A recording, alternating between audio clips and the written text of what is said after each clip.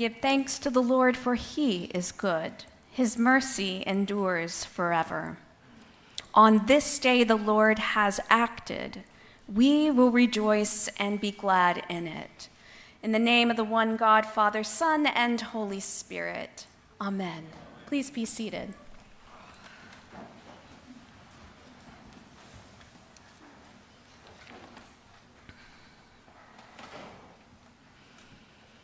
Well, we have walked the way of suffering with our humble King this week.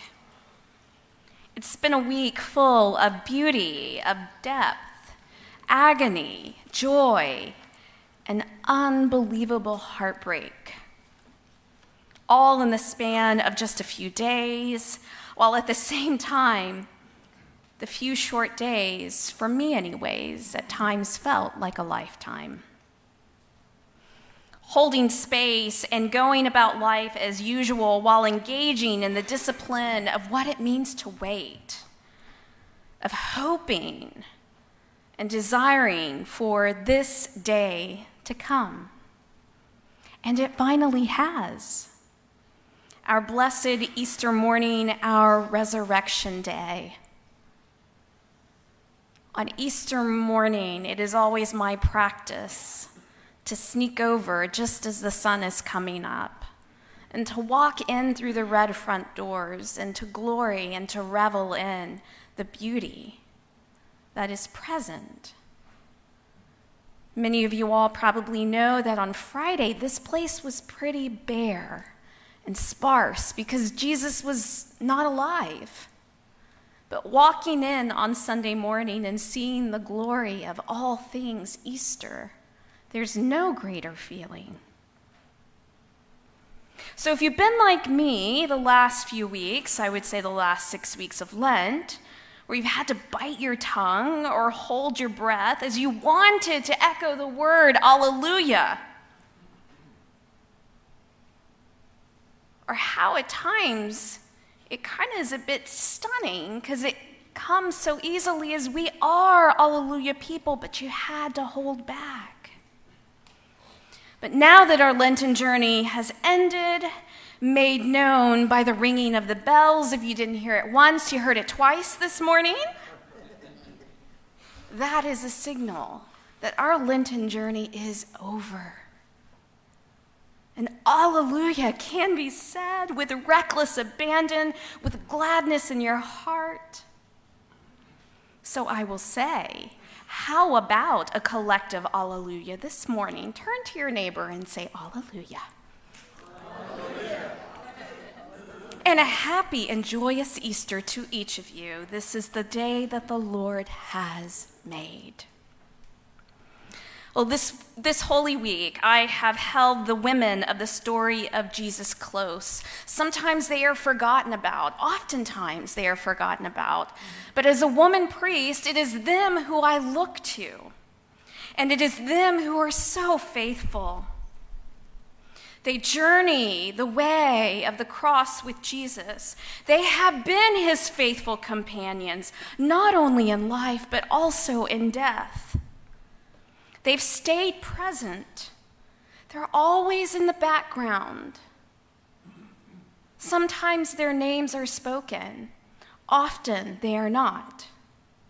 But they are constant in their attendance. They keep showing up. They will never leave him. So it seems especially appropriate and poignant that in today's gospel, a woman who has been scandalized throughout the Christian ages, Mary Magdalene, is the one who is standing outside the tomb. And not only is she standing there, she is weeping. Weeping with gut-wrenching heartache, because she wants so badly for him to be there, and he is not. She's peered in the tomb.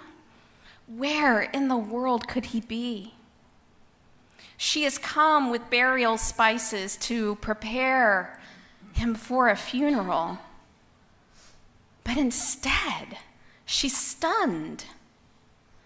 She has an encounter unlike any ever in the history of the world. And what she initially thought was a chance meeting with a gardener turns out to be the one whom she has been looking for, weeping over.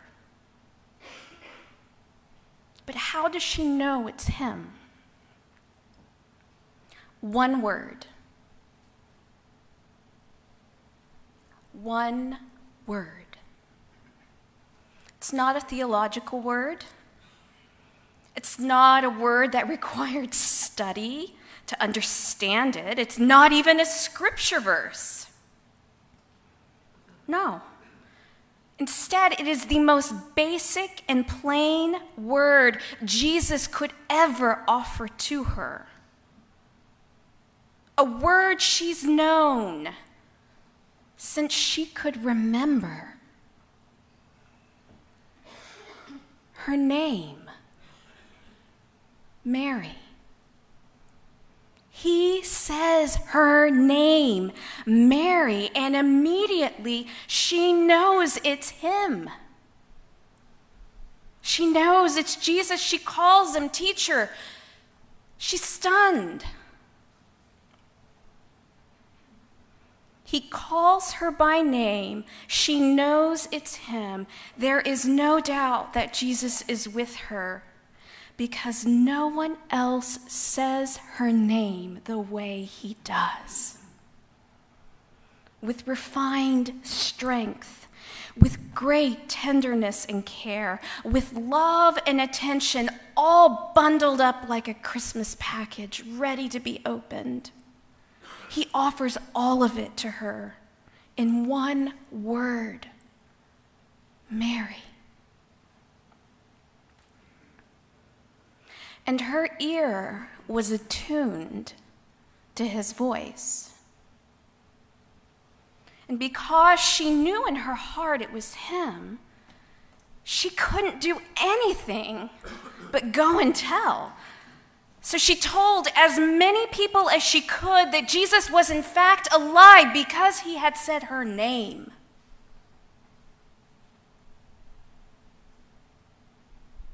So she goes, still a bit out of breath from a race to the tomb, but she goes. She garners the strength, she leaves, and with a quickly beating heart, she sets out to be the first to deliver this breathtaking news that Jesus is in fact alive.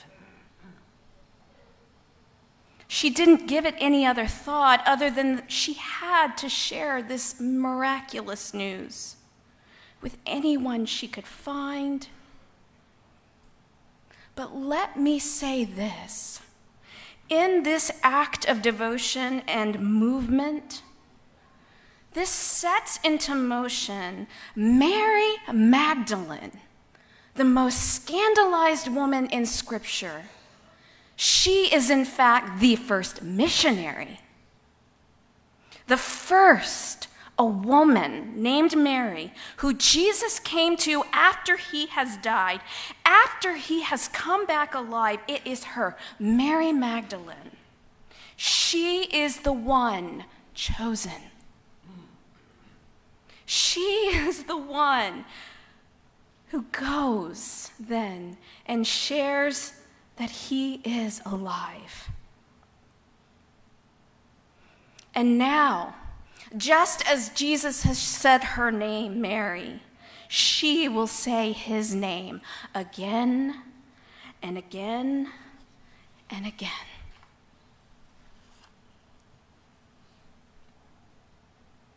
So that brings us to this moment, this holy, holy moment. As Jesus has said Mary's name, the names of 4 will be spoken this morning in holy baptism. Yes, I will be saying your name, but in some way, Jesus is also saying your name.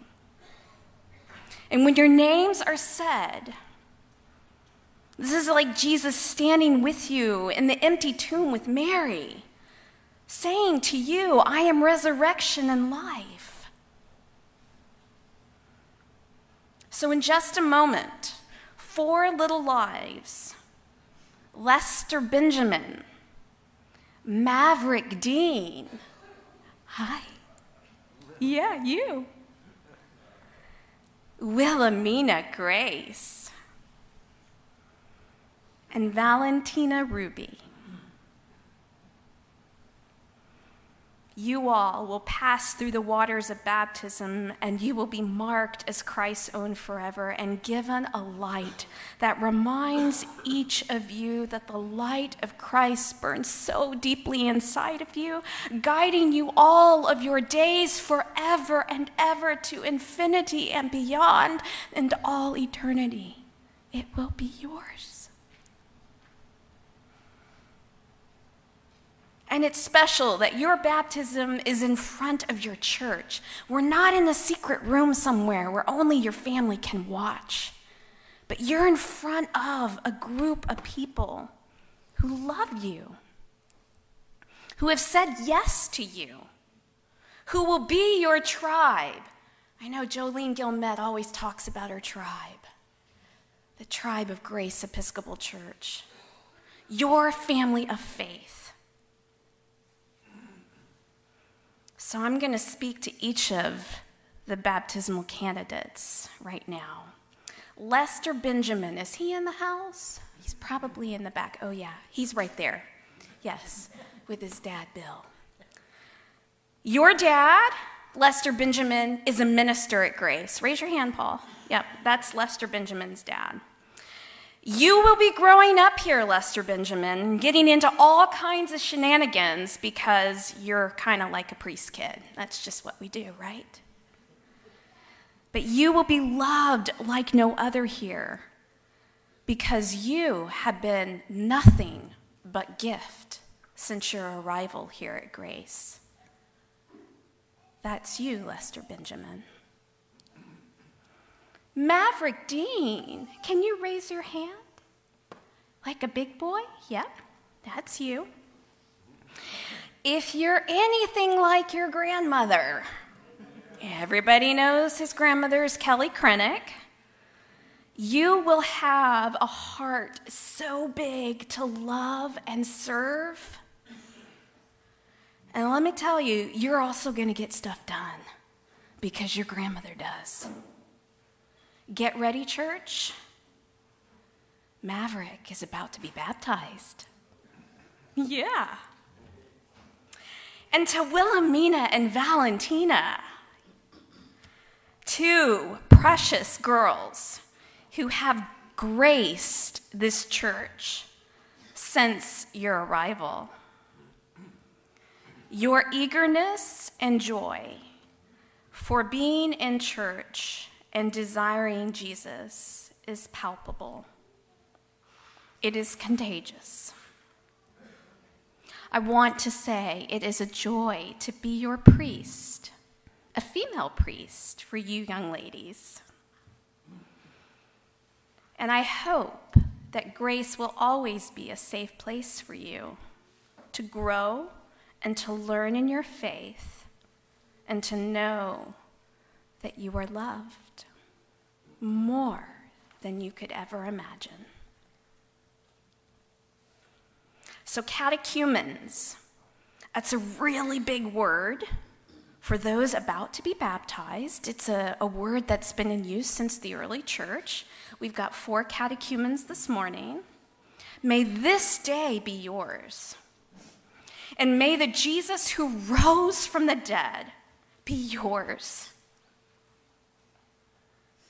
And may he say each of your names again and again, so that when you hear him speaking in your heart,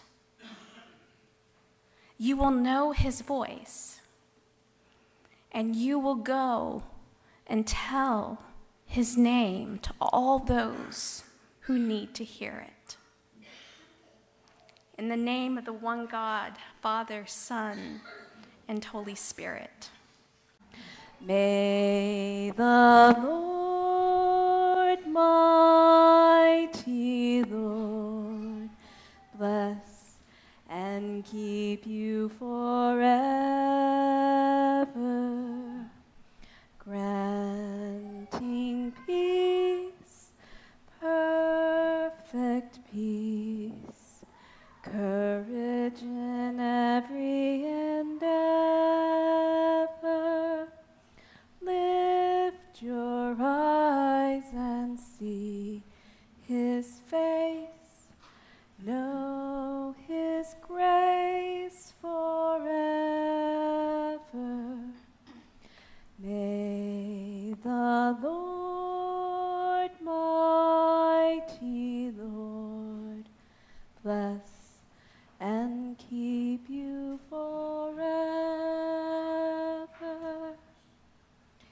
blessing of God Almighty, Father, Son, and Holy Spirit rest upon you this resurrection day and always. Amen.